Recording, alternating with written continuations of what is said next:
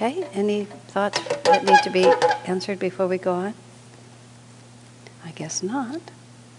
So here we are. Number 319. We are in Samyama. Samyama means attunement with or absorption in. Sutra is number 319. Samyama, on distinguishing marks on another person's body, give knowledge of the nature of his thoughts. And Swami says there are easy ways to tell a person's character from the way he sits, walks, speaks, or looks at you. The ways are innumerable. My knowledge of distinguishing marks is limited, Swamiji says. But if Patanjali meant something simple, like a drooping mouth or drooping eyes, I think I can read those marks. But somehow, however, I suspect he meant something much subtler. And then he tells this wonderful story. Dr. Lewis, Yogananda's first Kriya Yoga disciple in America, told me this odd little story. One day, the master asked me, "Would you please remove your shirt?" I did so. He walked around me, looking at my upper body. Then he asked, "Would you mind taking off your trousers?" Again, I did so, and he studied me some more. At last, he asked me, "Would you mind removing your underwear?" I did that too, though puzzled as to what he was getting at. He walked around me once again, carefully studying me. At last, he said, "You have good karma." Wow. He then requested me to get dressed again. Isn't that just fascinating? Well, you know, the body is a manifestation of your consciousness, and the body shifts all the time according to your consciousness. It shifts in terms of health. It shifts in terms of the way it looks. You know, I've played sometimes looking in the mirror at just the face that I have. But then if you think certain thoughts or just pull the mouth down or, you know, crinkle it up in a certain way or look angry, you can see how exactly the same face could go in a completely other direction if the habitual consciousness behind it were a certain way. And so you know that it's quite arbitrary. Swami once said about someone that, a young woman, he said, she is, whether or not she looks pretty depends entirely on the consciousness she has at the moment. He contrasted these two women. He said, one always looks pretty. She always has a pretty face no matter what's going on behind it. But this other woman, her face is entirely dependent. She either looks attractive or not, depending on what's going on behind it. Isn't it? It's very interesting, isn't it? But it's true for all of us. I've often thought you could read someone's whole destiny from the shape of their eyebrows if you knew how to look at it. Because there's not one tiny part of you that isn't an expression of your consciousness. I mean, here it is. All the people in this room, look how different we all look one from another. And even when you have twins, even identical twins, you know, after a while, there's just nuances that you begin to see because it's just the way we are. And we're all working with the same basic equipment. So what is the force behind it that makes us all look so different one from another? So, but therefore, if you really were able to see it subtly, like apparently the masters are, there are apparently, and I've read this in the Gospel of Sri Ramakrishna also, that he often looked at his disciples, at their bodies really carefully. I believe he looked at Vivekananda's body just in the same way that Master did. He wanted to sort of see who he was, and he could tell. And on a grosser level, as Swami says, you know, someone's drooping mouth or drooping eyes, or the way people carry themselves. A lot of times you can see the way people carry themselves. A lot of times bent over shoulders are actually an attempt to pull back the heart. Or an habitual energy of leaning into things with the mind often causes people to be, you know, bent over like that. I have to fight to keep my head back because I tend to push at the world. And I sometimes notice when I'm watching the videos, especially on Sunday, that I'm leaning out. I'm leaning out, just trying somehow, and I try to pull back into center when I remember. So now you all know, you can kind of signal to me. But I watch it and I feel it in myself. You know, I'm assuming a posture, trying to get the ideas out instead of relaxing in the center and letting them go. And you know, someone was saying to me recently about those guys who wear their pants so low. And they were pointing out to me, and I'm not going to repeat the words, but all the obscenities that they use all relate to the first and second chakras. I mean, there's lots of obscenities, but most of them relate to the first and second chakras, but their traditional language is just laced with things that are just about that. Elimination or sexuality, and that's all they're talking about. It's terrible, isn't it? But that's just where consciousness is centered. I've joked with you all, and I've actually done this sometimes when somebody has a very unusual speech characteristic sometimes. I'll try to talk in that same rhythm. I don't just mean an accent, but a peculiarity. Like, what would it feel like that it would come out like that? And sometimes you can really understand. Accents are something else, but Swamiji said a lot of communication or miscommunication is actually rhythm. He said one of the reasons that the way black people sometimes talk in a certain rhythm and white people talk in a different rhythm, he says a lot of their misunderstanding each other is because the rhythms are so off. I remember once I was on the phone with a travel agent who had a very intense, he spoke Indian English. And I couldn't understand him until I started mimicking his accent. We were on the phone, so he couldn't see me. So I started talking in the same rhythm that he was talking in, and then I could understand him at that point. It was really peculiar to me, but I just couldn't understand him until I started talking like he was. And then somehow we were on the same page. And Master was really extreme with that in the pictures that you see, where he actually looked like the people he was with. Even though the big example is when he was with Portes Gil, who was a sort of burly, heavy man. Master looked burly and kind of soft and heavy. And then he was with Amelita Galacucci, who was a thin, bird-like little lady. And Master looked bird-like. Impossible to know. He certainly, when he stood with the American Indians, he looked totally like one of the Indian chiefs. Just, of course, his natural physiology, but still, when you look at him with the Indian chiefs, the American Indians, he looks so American Indian, Native American. And you look at another picture on the page, it doesn't look anything like that. Because he didn't have a consciousness that he had to protect. He was able to just slide right into whatever consciousness was around him, so much so that his whole body would assume it. So it's something to pay attention to, because it's one of those things that you can access. It's easier to access, that you can begin to pay attention and notice what your own body is doing. And when you see your body assuming a particular, either developing a particular characteristic or assuming a certain attitude, it's sometimes easier to get at your body than it is to get at your mind. So you can work on that. I mean, the most natural one is that, the tendency when somebody's saying something you don't want to hear, and you sort of notice yourself pretending to listen, and then you realize. Or just in general, just sitting in life with a protected attitude instead of an open attitude. I remember, though, on the opposite side of that, this isn't marks on the body, this is just behavior. Swamiji was speaking in the Santa Cruz area, and he hadn't been down there ever in a long time, and we were on, it's still very much a lot of aging in place hippies in various areas of that city, and we were somewhere in one of those areas, and some people in the room even. But anyway, there's a certain vibe down there that is not Palo Alto. It's another tribe. It was always another tribe. And we were just somewhere, and we didn't have, at that time, you didn't have Google where you could look up things. So we just went into whatever coffee shop was nearby. It was a cold day, and Swami had on both a beret and a jacket. And he sat down at the table, and we ordered tea, and we were sitting there for a while, and I asked him, would you like to take off your coat and your hat? No, he said, just like that. It was just like, I don't see anything in this room that I want to relate to, is what he said. I mean, he wasn't, being cruel or anything. It was just wasn't a consciousness that he wanted to particularly participate in. So he deliberately just held himself and swaddled and aloof from it. He was there to sort of see what was going on there. I think he had to give a talk, and he was just walking around town. But it was an interesting comment. And so we find ourselves unwilling to take in energies a lot of the time. But this is more interesting, the way the body is made. So there you have it.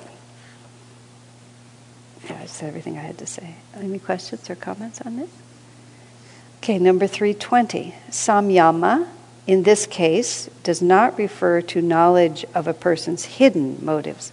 And Swami simply says we're going to deal with that later, so I will too. 321. Samyama, attunement with or absorption on the body and on the light surrounding it, can make the body invisible. Isn't that interesting? In Autobiography of a Yogi, there are several instances of yogis becoming invisible. Yogananda called it an aura of invisibility.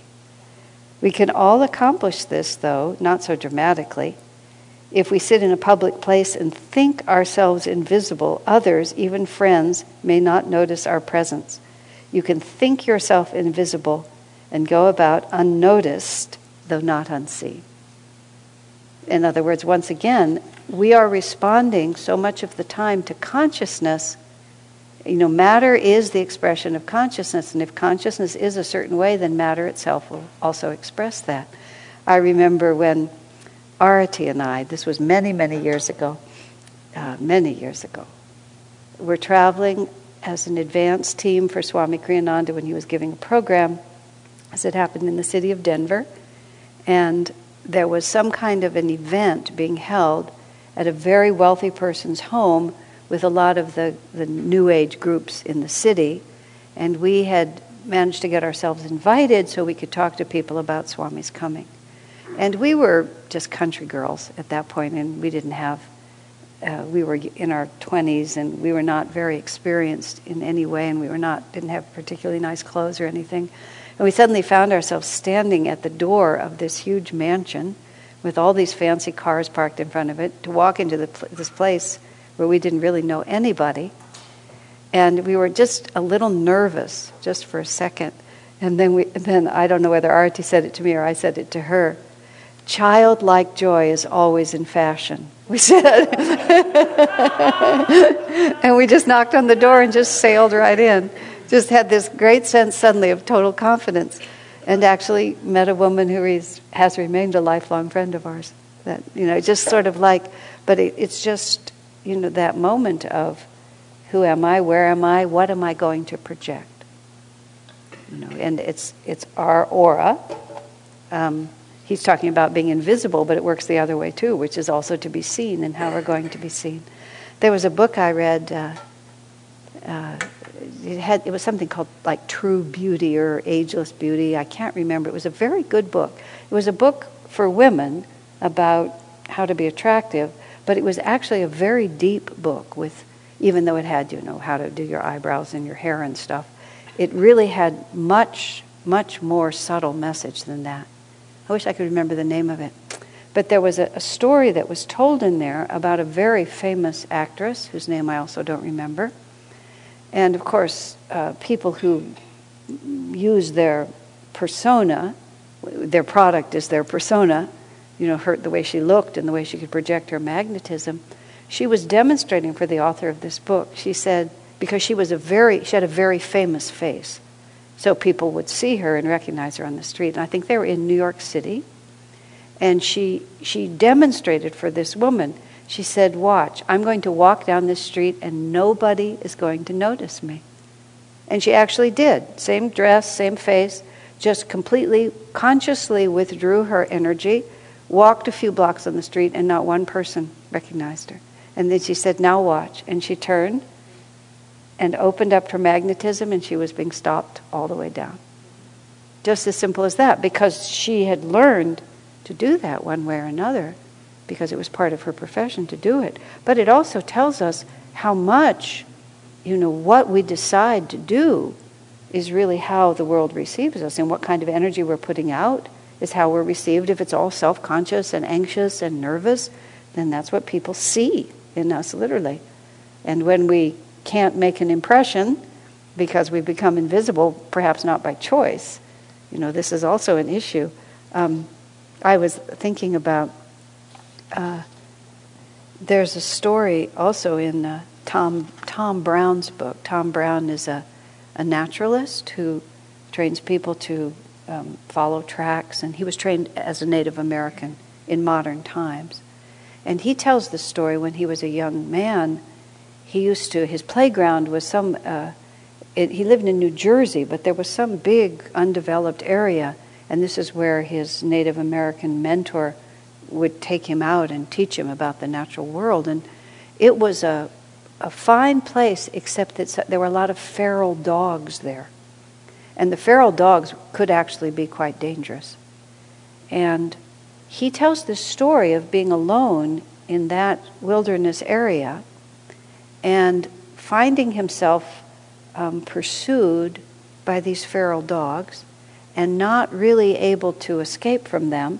And he sort of went up to this sort of hill area, but when he got up there, he didn't know how he was going to get away without having to cross the paths of the dogs, and he wasn't sure what would happen. So, having no other choice, he sat down, and he didn't exactly call it meditation, but he did what he'd been taught to do, which is he completely merged his aura into the natural world around him. He simply became one with the world around him. And in that, he lost consciousness of the immediate universe where he was sitting, because he was in a higher vibration. And he sat for some period of time like that. And when he came out of it, the dogs were gone. They were nowhere to be seen. And because he was a tracker, he was able to see what had happened to the dogs. And he saw that he saw his own footsteps getting up there. Then he saw the dogs pursuing him, and they were going right for him, and then they lost the scent. And he was right in front of them. They lost the scent. He saw them scurry around all through the whole area looking for him, and finally giving up and going away. You know that I sometimes think about the Native Americans because they had so many amazing practices and capabilities, and how lightly they lived upon the earth.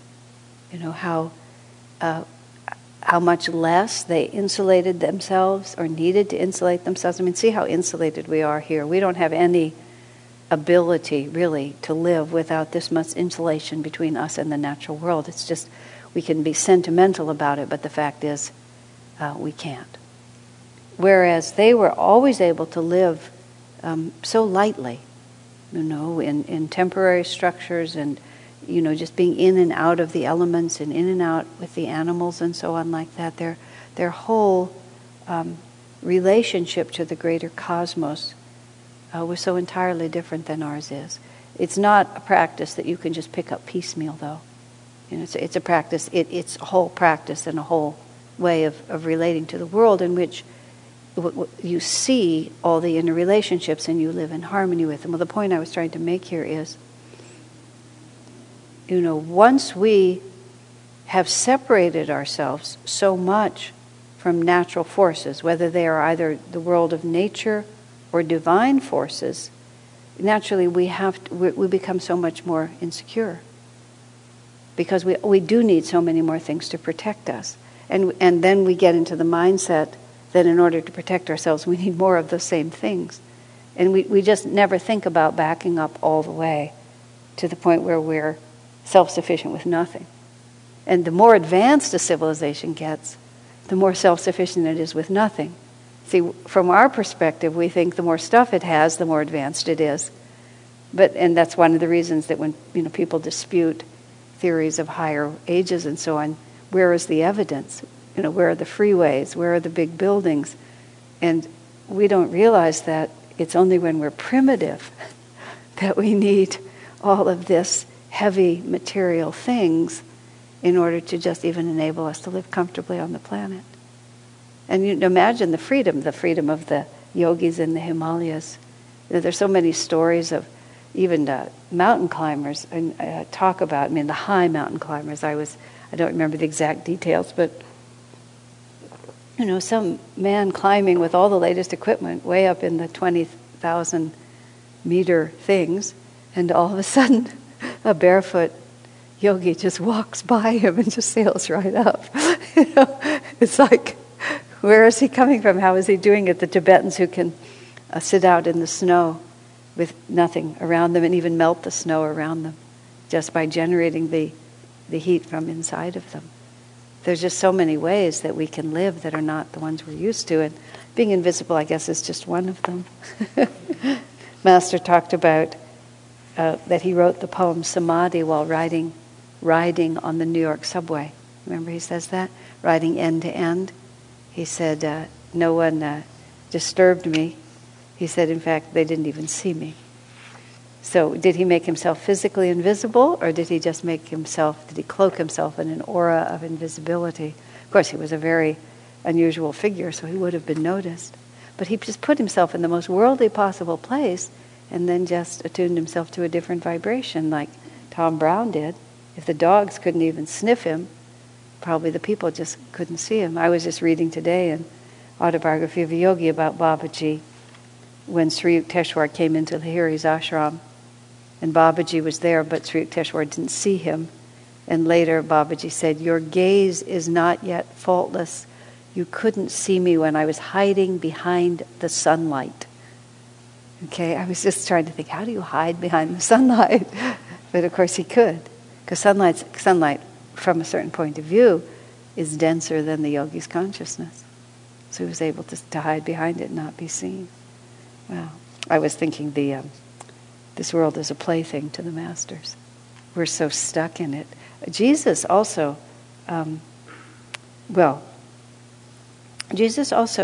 was said to have been able to disappear himself in the visions of Anne Catherine Emmerich, which are this German visionary.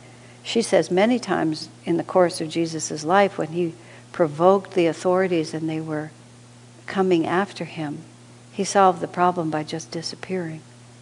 And they sort of say in the Bible that he kind of went into the crowd and they couldn't find him. She goes so far as to say he just became invisible. He made himself invisible. We know he walked on water and things like that. It's like that which appears solid to us by samyama. The masters are able to just change it completely. Okay? So 322 says, thus also sounds and other sensations can be made to disappear. One who is himself beyond all vibrations can manipulate the vibrations in this vibratory universe. I was realizing that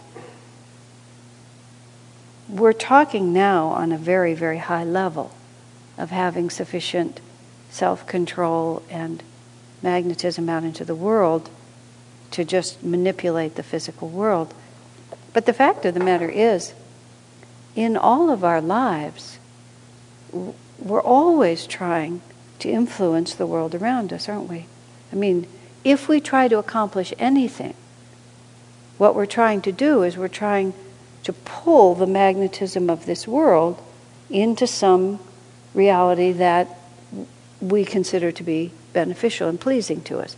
Whether we're trying to raise a child, whether we're trying to make money, to do a job, to keep our physical bodies healthy, to run a business, whatever it might be, we're standing at a certain point and we're trying to use our energy and our magnetism to manifest a certain result. Some of you have been with this Ananda colony long enough to remember when much of what we have now we didn't have. Just the other day I was sitting in here looking at this building, which we've now been in for 20 years, 21 or so years, but we just weren't always here. And there was just this collective force, a step-by-step determination that we would not spend the rest of our lives in the office suite that we were renting on California Avenue, that somehow, somewhere in this world, there was going to be a church building and it was going to be ours. And there was just a lot of force put forward to bring all those vibrations of attracting the building and the opportunity to buy it, then winning the bid and having the money and keeping the mortgage up and then renovating and making it beautiful, all the things that we did, all of that, and it really was by attunement and absorption in the vibrations of what we're trying to make happen. So here we're talking about if we're attuned this way or absorbed that way, then the very universe is going to respond to the energy that we're putting out. So we may not be able to play with the world, the laws of the material world quite as casually as the masters can, but our very effort, however small it is the direct pathway to that, which is one of the reasons that it's essential for our spiritual well-being also to strive for both excellence and success and accomplishment in whatever we do, because we will never, because the principles are the same. It's just we begin to operate them on a higher and higher level. Does that make sense? So even as we listen here, we hear this very extreme promise, but we're practicing. And whatever little bit we can do now is what's moving us toward these last sutras. Okay? Any comments or questions? I know these sutras don't lend themselves to as much conversation as some do. Okay. 323. Karmas are of two kinds.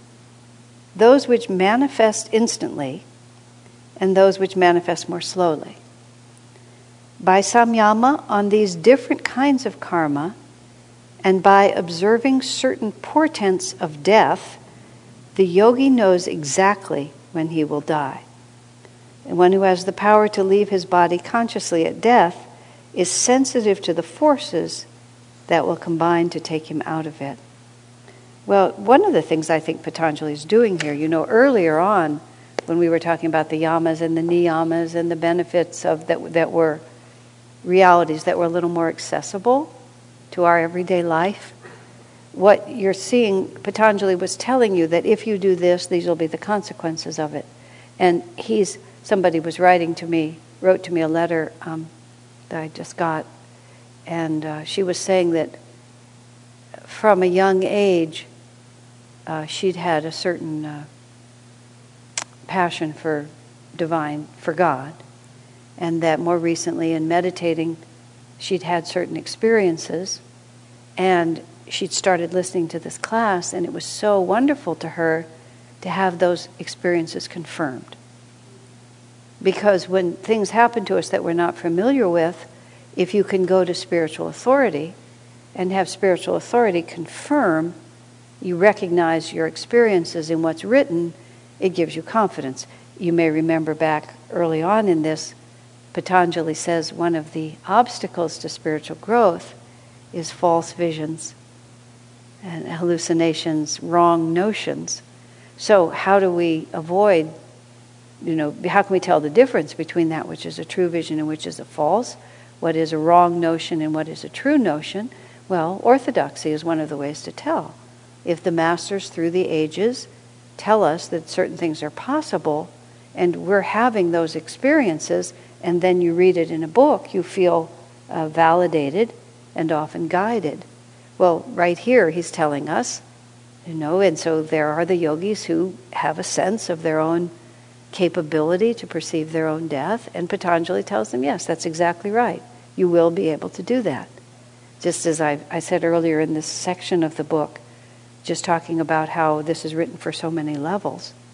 And for some people it's like they're having a premonition of their own the end of life, and they realize, here it is, it's right here in Patanjali, this is going to happen.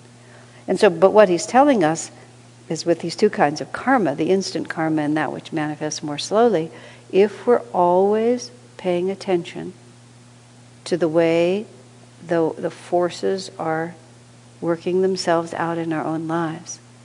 Instant karma is something that we all used to really enjoy talking about. Instant karma is very good karma, because instant karma is, as soon as it happens, you see the consequences, and so you don't have any time to forget. Swamiji was often used to tell the story. He never told it much toward the end, but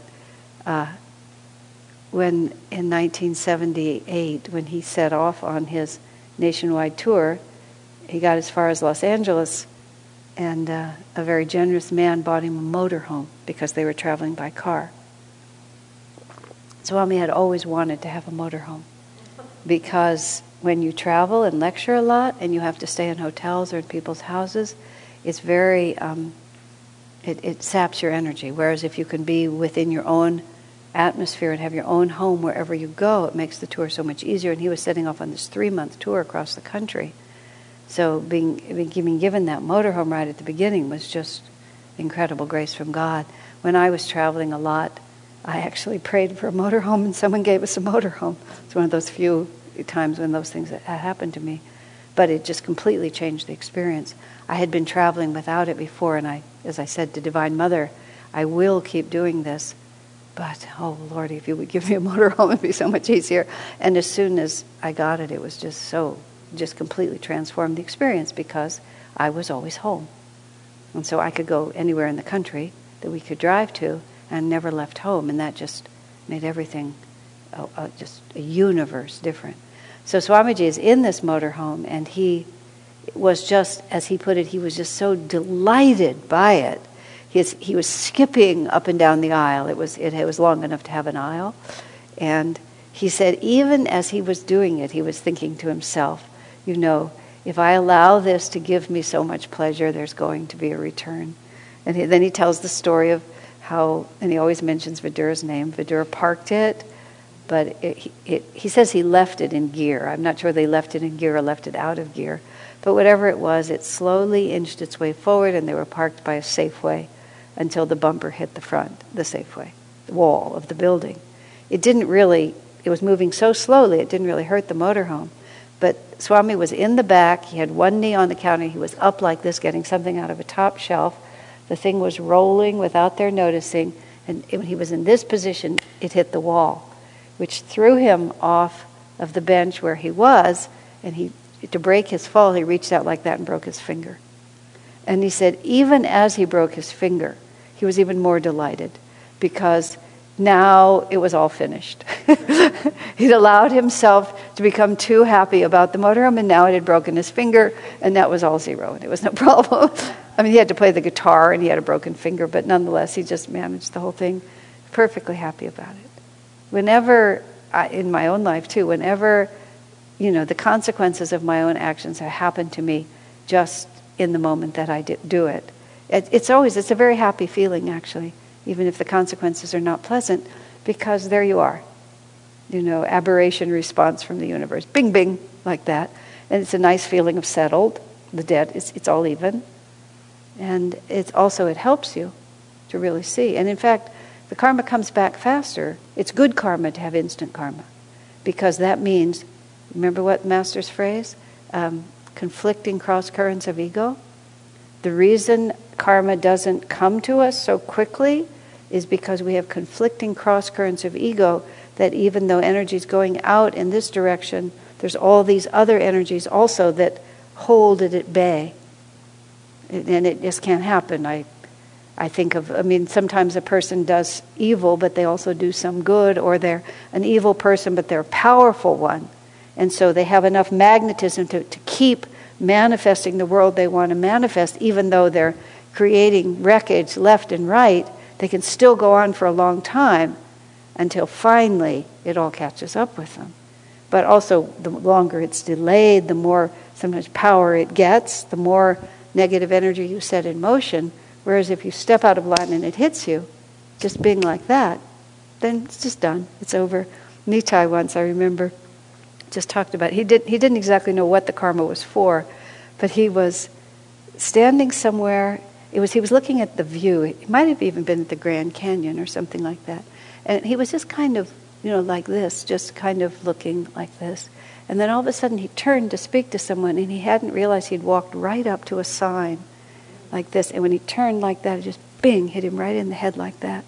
Just like from nothing to whomp like that. And just like something just in a moment. You're inattentive, bing, it happens like that. Oh, okay, lesson learned. And so when karma takes longer, though, see, it's more confusing then, because we don't remember. And we've been in so many other places that by the time it comes to us, we're not sure why it's there. And so that's why Patanjali urges us, the more we really pay attention to that which has immediate consequences, and to even that which seems to, quote, come out of nowhere, we can begin to just understand everything. I mean, death is, to be able to know your own death is really like a way high achievement in terms of being able to gauge the reality of your life. But before we're capable of doing that, we can certainly begin to learn a lot about who we are, what's causing our life to happen. And a lot of it is, it's not even just a question of knowing it before it happens. It's also looking at it very carefully when it happens. What would cause this kind of karma? It's just a very interesting question. What would cause this kind of karma? I had a friend, and we were talking about, various kinds of karma, and there was an acquaintance of ours who had a highly what's the right word? A child with a great many disabilities, and to such an extent that the child would never live an independent life. And so the parents faced lifelong parenting.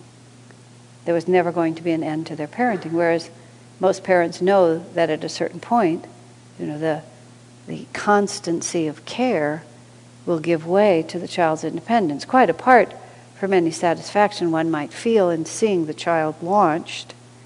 Still, there's just this realization this is a temporary, not a permanent responsibility. Depending on how everybody feels and what the circumstances are, people may feel more or less in bondage if the responsibility becomes permanent. Sometimes they do. Sometimes the bond between the parent and the child is such that it's almost like they set it up deliberately for the opposite reason, so that they never have to leave each other. But so someone would say, well, what could be the karma of this? Oh, I don't know. Let's say you had a family and you decided that it was too much responsibility and you just ran away. Just ran off with your secretary and just left someone else to raise those kids. What would be the karma of that? Well, you would be held really responsible, wouldn't you? At some point later on, you would have to be, because you ignore your responsibilities and then they keep coming back to you. But you could go off that whole lifetime and seemingly just get a free ride. And then eventually it catches up with you. So if we ask ourselves these questions, not merely personal, but I'm because I'm involved with a lot of people, and sometimes they come and ask me. And I often make up, and I freely admit it's not by any means intuitive insight necessarily, except intuition into the nature of the situation. What might cause this to happen? And I certainly find it useful in my own life to just spin a possible story. And I don't mean to be fanciful, but something that connects. What kind of past life action could result in this kind of experience? And if we constantly are watching our lives in that way, constantly seeing the present, it's difficulties or successes in terms of what might cause it. Swamiji often has commented, you see someone whose life seems to be going so well, everything they do works out. They have a great relationship, they can make money effortlessly, they have good health. He said, you think they're so lucky compared to you, especially if you're just, holding on by your knuckles. He said, but you don't see all the work that they put into it. You don't see how many incarnations of constant, determined effort they put in to master themselves and their universe, so that this one was easy. It's all that magnetism going into it before. So we pay attention, and then Patanjali tells us, if we're paying that close attention, we'll be able to know everything about our life, and we'll be able to realize that the sands of time are running out, and it's almost time. And many people do that. They'll tell you. People who have not otherwise manifested that kind of awareness, they'll often know that they're done. They can feel that it's just about over. So, any other? Yes, Marilyn, Chandra. instant karma, if I say something mean to somebody and they get angry at me, is that instant karma?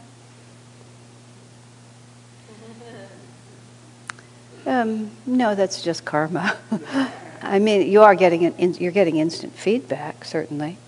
Yeah, I mean, so in a sense it is. I was thinking of things that are more dramatic. Yeah. I was telling you the whole story last week about thinking ill of the goddess Durga in that monkey temple, and then the monkey jumped on my back to get my attention. That was instant karma. Negative thought, negative reaction. So yeah, in a sense it is, but that's so unobscure. I whack you over the head and you turn back and whack me. You can call that instant karma, but that's also just pure cause and effect. What did you expect? Instant karma is more fun, as a rule. Well, what about if I say something mean and then I feel guilty? Is that instant karma? No, I'm talking about when the karma balances. When karma balances? See, when you say something mean and somebody says something mean back to you, it hasn't really necessarily gone to zero. You just may say something mean to them, and then they'll just keep going. Instant karma is when cause and effect, and you put out a karmic problem, you get, and it's neutralized, the debt's paid, and you're standing there. So feeling guilty about saying something mean means only that you're aware enough to know you made a mistake. Oh. You haven't resolved it in any particular way. You've just set it in motion, and now you know it. Yeah, and guilt is just another kind of karma, which is as bad as the original. So it doesn't do you any good at all. Now you've added one more problem to the whole problem. That's so wonderful to know. Mm-hmm. I thought you'd be delighted to know it. That's why I told you. And Swami had spent years trying to explain to me that guilt is not the same as reformation. Guilt is guilt is often a way of just ego obsession, egoic obsession that just keeps you bound in a whole nother way. So now you have the original error, and now you have a psychological complex about the original error, and the psychological complex itself will start a whole nother round. It's a mess. Do Kriya. Okay. Anything else? Any other comments? All right. We used to, for 1 year or 2 years at Ananda, we gave, this was in the very, very early years of our community when we were just a bunch of 20-year-olds out in the country. Santosh drove a truck, a big truck, off the cliff on the way to the Yuba River. The community has that road up to the river, and right at the top, he was going down, the brakes failed, I think. He went right off and was heading right down that really steep canyon, and this very small bush stopped this very large truck.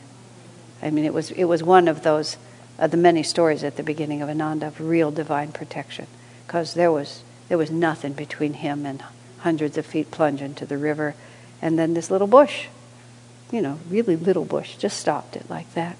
So we gave him the most dramatic Karma of the Year award. And then we told him, it was on the ward, even though there is no direct prohibition against winning this in consecutive years, it is not advisable to do so. But that was something else entirely, the most dramatic Karma of the Year award. Yeah, those are quite a thing. You really feel the hand of God in that moment. That's called mitigated karma, which is yet another category that Patanjali is not talking about, but where you know that the karmic force that was due you was a lot bigger than the one that reached you, and that somehow the master inserted himself between you and your destiny and just took the blow on himself and left you, in this case, alive. Swami tells the story about Norman in Mount Washington, coming down Mount Washington with the brakes had failed and they just were not going to go anywhere. And Norman said, "Master, is this what you want?" And then just in that moment he said it was like a giant hand just put its hand right on the big truck, just slowed it down to a dead stop with no mechanical intervention. But, "Master, is this what you want?" "No, I don't think so." You had the karma for this to happen to you, but the Guru literally just inserts himself between you and your karma. Swami said, karma is, the cause and effect of karma is different for devotees. That was the word. I also read something else, just by the way. Swamiji said that at a certain point, your good karma, and he was talking about seva and all the things that we do, all your good karma begins to tip the scale toward the positive, and then it's easier to empty out the rest of it. That's not scientific, but it was a very colorful way to put it. I just love that picture of tipping the scale and then emptying out the rest of it. I used to think of it a lot because we were in the kamikaze karma yoga period, which we're still in, but it was especially dramatic then. And I was conscious of the fact that, as Swami says in here, seva, selfless service, is the best way to overcome your ego. And I was conscious that there was always this kind of neck and neck of egoic disaster and accumulated bad karma. It was like a hot rod thing. And they were drag racing. And here was the good karma of all that we were trying to do, and here's the bad karma. And they're just neck and neck for a really long time, and you just keep going, and then you can cut it off like that. That was sort of how I would visualize it. You just keep going, and at a certain point you can cut it off. And that was just what Swami was saying. It tips, and then you can empty it out. You just get a little ahead of it. It feels like it tips. By no means is it clear sailing. But there's just this feeling suddenly that you're leaning in the right direction. That you've just, you've gotten your devotee legs enough under you that you know what to do. Even if it's a tough job to do it, you know what it is. Okay, comments or questions on anything? Let me just do one more. Then in 324 he says, by samyama, on friendliness, compassion, etc., one gains the power to bring out those qualities in others. I was thinking that this is not dissimilar to when he says when you've practiced perfect ahimsa, perfect harmlessness, then enmity cannot arise in your presence, because your vibration is so harmonious that whatever other vibrations come into your aura are converted. The law of magnetism is that the stronger magnetism always affects the weaker magnetism. That's why Master said you need to be careful about shaking hands, which we do as a common custom in the West, because there's a horseshoe magnet created, he said, between the two individuals. And whoever has the stronger magnetism will influence the one who has the weaker magnetism. Which is why you should never shake hands unconsciously, and you should never... unconsciously. You should never shake hands weakly. The idea of having a good solid grip is not just so that you can impress them and get the job. It's that if you don't have a strong aura of your own, then the other person's aura will simply come into you.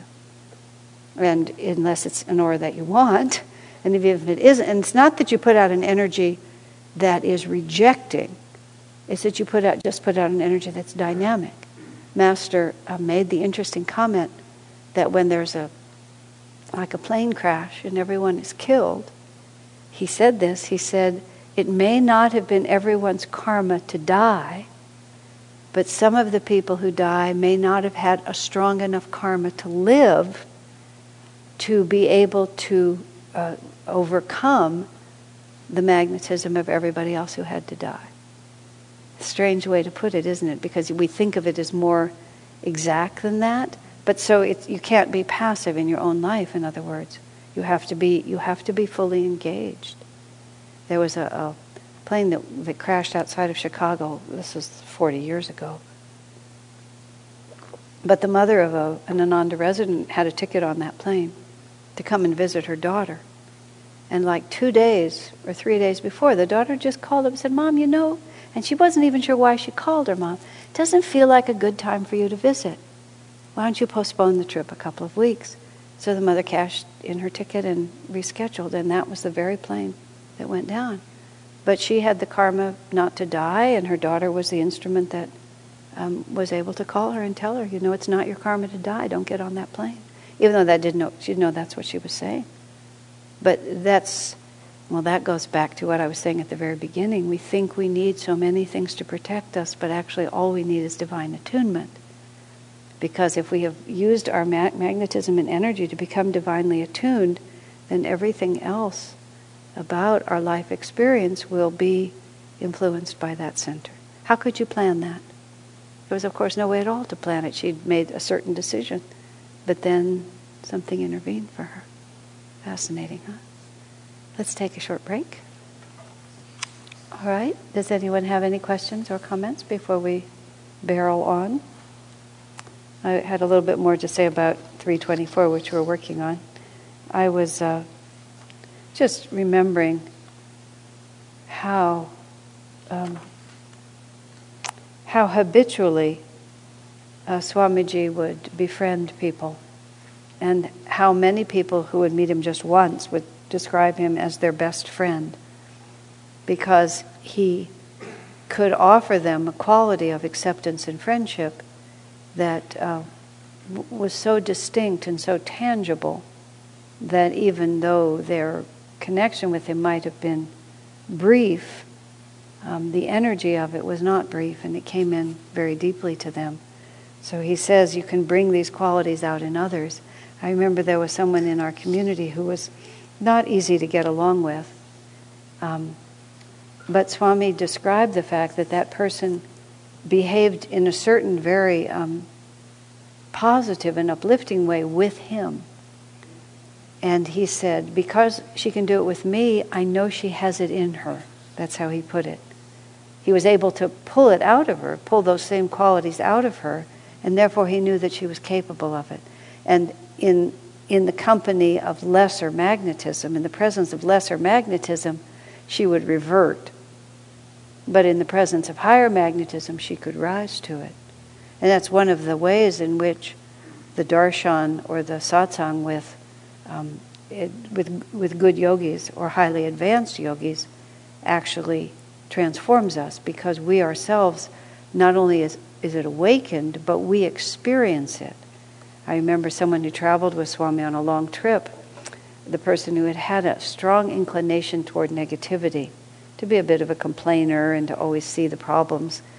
In the process of that journey, being with Swamiji so much, the person came back and said, I really saw the difference, because other people had been trying to correct their negative energy, but they didn't even really understand, because that's the way they'd always been. They didn't know it was negative until they had experienced the other, because Swamiji's energy and the energy of others on the journey also really brought that out of them. I had another, oh yes. When I was first living at Ananda Village, and my first job that first summer, 1971, was running the kitchen, and I used to cook the dinner, the lunch, that was served after Sunday service. And this was up at what is now the seclusion retreat, the very remote area, but it was the only place we had.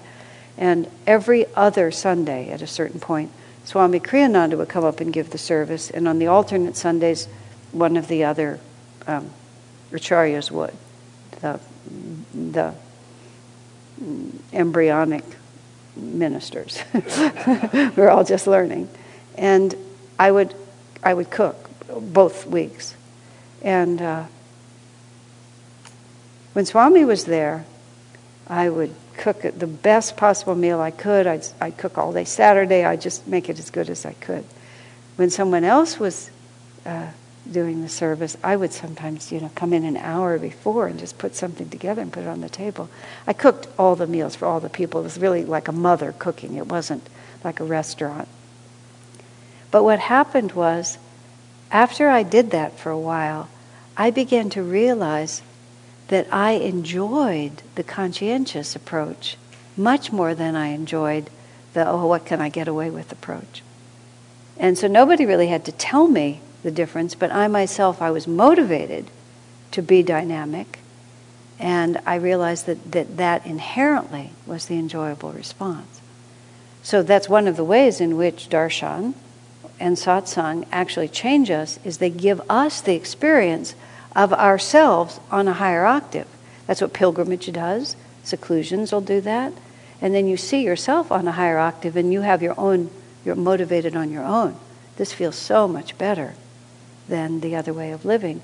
But often we won't do it, like that woman who could discipline herself and be nice to Swami and then did not bother to discipline herself and to be nice to anyone else. And we learn, oh, this really is for me. So as the Master Swami uses the word, that's magnetism. Magnetism is when you yourself find the energy to rise. And the Masters change us through magnetism, which is they give us the force, which is what the next sutra is also about. Okay? Number 325, by samyama on strength, as in elephants, that's the example they give us. Whoa, the strength of elephants. One draws their strength to oneself. This is true of any quality, whether it's physical strength, artistic ability, the ability to succeed in business. And then they tell the story about how Master, in 1 week, did a far better painting than the experienced artist did. In anything you do, get in tune with whatever consciousness it takes to do it well. Above all, develop the right magnetism. Swamiji talks in so many different places about how magnetism is the key to everything, because magnetism draws to us both energy, inspiration, opportunity. Magnetism is one of those words that when you begin to understand that that what appears to us to be a solid material world is not really fixed matter, but is a series of vibrations operating at different speeds, that it's all just energy in motion, then we realize that magnetism is the force that makes everything happen. Because if you're just dealing with energy, what you need to do is you need to move energy with the right kind of energy. It isn't really just a matter of brute strength and picking things up. Although I was amused, Sudarshan, who lived here a long time ago, who really loves to go out into wilderness areas, spent some time living with some desert rat, some old codger, as he himself called him, who lived out in the desert somewhere. And the man had a railroad car, a flatbed railroad car, and he wanted to put that railroad car across a ravine to make a bridge. And it was a railroad car. And Sudarshan was the only guy there to help him. And Sudarshan said to the guy, "How are we going to do this?" And the guy said, "Sheer ignorance and brute force."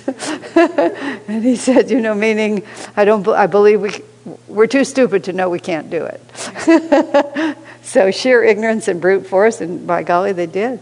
He didn't ever explain how, but they got that thing across the ravine just like the guy wanted, because they were determined to do it. So, but that determination also, if you're really determined to do something and can really sort of see where you're going. I was talking about the development of this whole colony.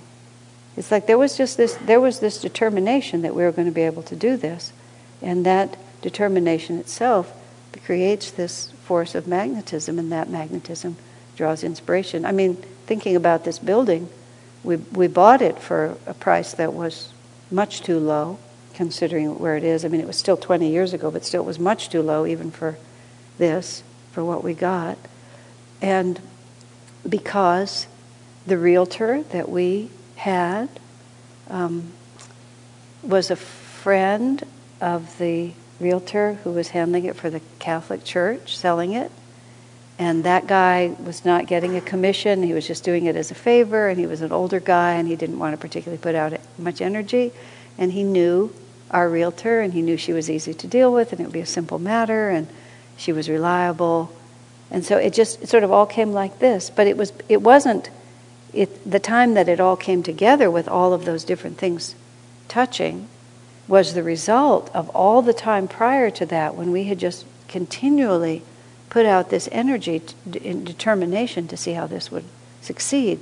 And even that it says you have to get in tune with, he says, get in tune with whatever consciousness it takes to do it well. This was a specific question in regard to the community that we lease and live in now, when we were trying to bring that to expression, and we asked Swamiji, how do we pray for this? I mean, that was a way of asking, what consciousness do we have to get in tune with? And his answer was very important. He said, don't ask God whether this is a good idea. he said, self-evidently it's a good idea. It's what Master suggested, that devotees can live together. If you can manage to create a living space where you all can meditate and be together, you don't have to ask God, do you want us to do this? Of course he wants you to do it. Common sense says, don't bother to ask whether it's a good idea. Accept that it's a good idea, and then demand of God that he show you how to manifest it. And so that's the consciousness that you get into. That's what it takes when in this particular reality to manifest a spiritual work. So when we were ready to do the church, which came a few years later, there was that same, the consciousness was we're serving Master's work and we're determined to make this happen. And how did we learn that? We learned that from Swami, because that was how he moved through all the years of developing Ananda. He always had this thought that I'm doing this for God, I'm doing the best I can. And he was, at the same time, he was detached from success or failure, but that didn't mean that he wasn't committed to absolutely giving everything he could to try to succeed. And again, we learned that from him also, that nishkam karma, to be detached from the fruits of your action, does not mean that you sit back and see whether God hands it to you or not. That's what some people think that means, is that I don't become too engaged because I don't want to become attached. That's not detachment, that's just laziness as a rule, an unwillingness either, or a lack of courage, a lack of energy or a lack of courage. So what he's saying here is that before you do anything, you really need to understand what's the consciousness that's required here. And some things are a matter of willpower, but if you're growing plants, or for example, and you're trying to make your orchids blossom, you can't make your orchids blossom by overpowering them with your magnetism. There has to be a more sensitive awareness. If you're educating children, if you're working with someone who's emotionally wounded in some way, you have to figure out what is the consciousness that I have to get involved in here in order to really bring this forth. And a lot of times people don't think about the consciousness. They just think about, what are the rules?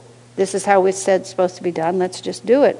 Right now, educating children in America, especially in this particular area, is just reaching crisis proportions. We even in our own school, we're always having to reassure people that yes, the way we run our kindergarten will result in your child having superior SAT scores, And I was talking to one of the young teachers, and I was saying, one of the teachers of young children, saying that the whole discussion is just ridiculous. What's required at this age for these children is that they be loved, that they get confidence in themselves, that they get an excitement for learning, whether we use this math program or that one or this kind of phonics or that computer or this computer. It's just like there's what is needed, the consciousness that's needed in order to really bring these children up the way they really need to be brought up is not this, analysis of every little tiny option. And there was another suicide at the local high school. And there's just this crazy thought form going that it's not because we know they're terribly stressed, but we don't dare change a thing. We're not going to change anything. We're just going to somehow hope that we can just keep on doing this and that this won't happen. But it's just not, we're not in tune. We don't have the right magnetism to solve this problem. And so whenever you start to do something, you ask yourself, what's the right magnetism here? In fact, Swamiji said to me, because I did not have a lack of energy, but I had a lack of relaxation. I had too much anxiety about what I did. And the more, sometimes when I would get overwrought, I would get more anxious. And it was funny because he gave everybody different advice. Me, he was always telling, that's enough, you can go rest. I mean, it wasn't that I was over-conscientious, it was just that I was wound up. And others, he would encourage them to work more because they had too much of a vacation ethic toward life. But he said to me very strongly, you won't necessarily be able to do more good by doing more. And I've always remembered that exactly, because for me that was the right advice. And I began to understand that what makes what I'm doing successful is if I have the right magnetism. Whatever it is, whether I'm sewing or cooking or doing this sort of thing, whatever it might be, if the magnetism isn't there, nothing will work. It's fun when you're doing even something like sewing. And sometimes it happens. Sewing is an interesting thing because I've done that with the school costumes. And sometimes, you just have so much to do and you just really want to finish. And as soon as you do that, the bobbin starts breaking, the needle breaks. And then you try to replace the needle and then the valve won't come off. And then you can't find the other needles. And then you put that one in and then the thread breaks. And then you didn't notice that it wasn't threaded properly. It's just like a cascade of errors. And invariably, I realize that I've become anxious, I'm pushing, I'm looking at the clock, all of those different things. And your magnetism goes off and your machines will break because your magnetism is just, it's not there. It's not going to work. I know once I had to, we learned this from Vanmali Devi in India. She said whenever she has too much to do and not enough time to do it, she moves into Krishna time, is what she called it, because she's a devotee of Krishna. And Krishna stopped the sunset in order to give Arjuna time to fulfill his vow in the story of the Mahabharata, that Arjuna had vowed to accomplish something by the end of the day, and he said he would kill himself if he didn't succeed, and he was about to fail, so Krishna stopped the sun in the sky. And so Krishna can do anything. So you go into Krishna time, and you just leave it to Krishna to make sure that you can fulfill your vow. And the key is that you turn all your clocks to the wall, and then you just proceed and do what you have to do. And I've used it on a number of occasions, and I've used it psychologically a lot of times. I have too much to do, I'm never going to get it done. No, just go into Krishna time. If it has to be done, it will get done. But one night, I was going to, I must have been going to India. Yes, I was going to India the next day. And I needed to leave. The timing of that doesn't make sense, but maybe it was. But I needed to get a certain amount. I realized that in order for people to work on the costumes while I was gone, I had to cut them all out and bag them up in a certain way, because otherwise nobody was going to get any work done, and I really needed them to get the work done. So I sort of realized that a little late. And so that about 6 o'clock that night, and I was leaving at 6 o'clock the next morning, I just saw that I had to get all this work done. And I went into Krishna time. I just put the clock where I couldn't see it. I turned on books on tape with Swami. He was reading the Rubaiyat and maybe a couple other things. And I just very steadily but very calmly just did that work. And I didn't take many breaks, but at one point I was a little hungry. I sat down and I ate something. I just went like that, and I literally finished cutting out the last one at just the time I had planned to get up. And it was done. But it was all the right magnetism. Because what is it going to accomplish? And Swamiji also puts it this way: what's the right magnetism for your life? He himself said he would never allow anything to disturb his inner peace.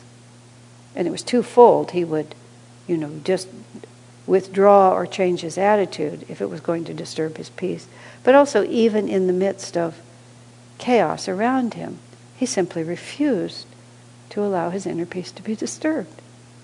So as I was saying that to some of you last week, he just always held himself right in the center, because that is the fundamental magnetism, and that's the fundamental consciousness that's needed for success in everything. Is that if we're centered, then everything works. Swami wrote this little thing. He wrote an article about the Akashic record. It was actually a chapter in someone else's book, and it had this wonderful, wonderful paragraph in it. He says, "I have learned that all knowledge is there already." He was talking about the Akashic record, meaning it's just a vibration of the universe. "I have learned, however, that all knowledge is there. You don't have to create it. You have only to access it. Simply ask in the right way. Not with pride in your accomplishment, but only with an open heart. I don't even mean to ask humbly, in the sense of self-deprecatingly. Don't think about yourself at all. nor about your ability or lack of it. Concentrate rather on attuning yourself with that infinite consciousness and ask for guidance in what you want to do. It is delightful, fun, and deeply inspiring to let yourself be used in this way. Isn't that sweet? Many years ago, Swamiji was in San Francisco. This would be 1979, 80. Yeah, 80, maybe. Yeah, probably 1980. And they were starting the San Francisco house, and he had a little apartment there for a while. And he was making a recording after all the classes were done. He would make a recording. It's the recording that's called now Music for Meditation. I don't know if it still exists or not. Him on the harmonium all by himself with one microphone, and he had this tape recorder, big tape recorder, and just only tells you how desperate he was for help. I was the recording engineer, which is way, way, way not my strong suit. Neither machines nor that kind of sensitivity, but there I was. And so after he would give his classes, we would often go back to his apartment, and then he would, meditate a little or eat a little bit, and then he would chant for an hour or so while we worked on this. And one night I absolutely could not make the darn thing work. I just could not get the sound to go onto the tape. And I'd been doing it all along. I got out the manual. I telephoned a couple of other people. Swami comes, are you ready? No, sir, I'm not ready. Well, I'll go meditate some more. I'll go take a shower and change into my pajamas, and he came out about 3 times, and it's just, I couldn't make it work at all, no matter what I tried. Finally, it occurred to me to pray, which I was embarrassed to say it hadn't occurred to me. And I just said, Divine Mother, if you want this recording done, you're going to have to do something. And then I pulled out every plug.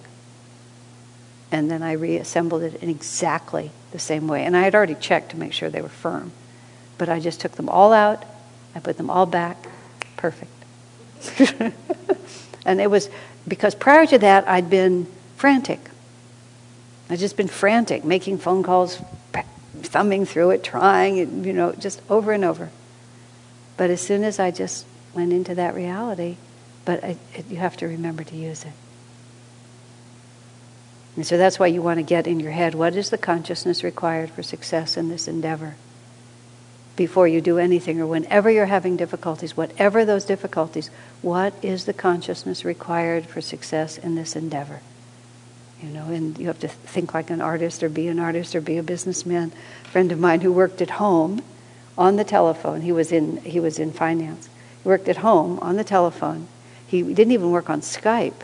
He just worked on the phone. But he always sat at his desk in a coat and tie. Because it put him in a coat and tie. Because it put him in the bob. If he sat there in his jammies, it just didn't work. It just wasn't the right thing for him. I was laughing because a friend of mine who also worked out of his living room, he was making a business appointment. He worked at a very high level, but just out of his living room. And he was making a business appointment with some other guy, and they were both deferring to the other about whose office they should meet in. And finally my friend said, I'm in my bedroom. And the guy said, I'm in my garage. And they agreed to meet at Starbucks, and that was that. And this is the world we live in now. All right. Is there any questions or thoughts before we call it a night? Okay. So we did tonight, just because I'm supposed to put this on the tape. We started at 3:19 and we finished 3:25. We did 19 through 25. Yeah, we're zipping along. Okay. All right, great souls. That'll be it for tonight.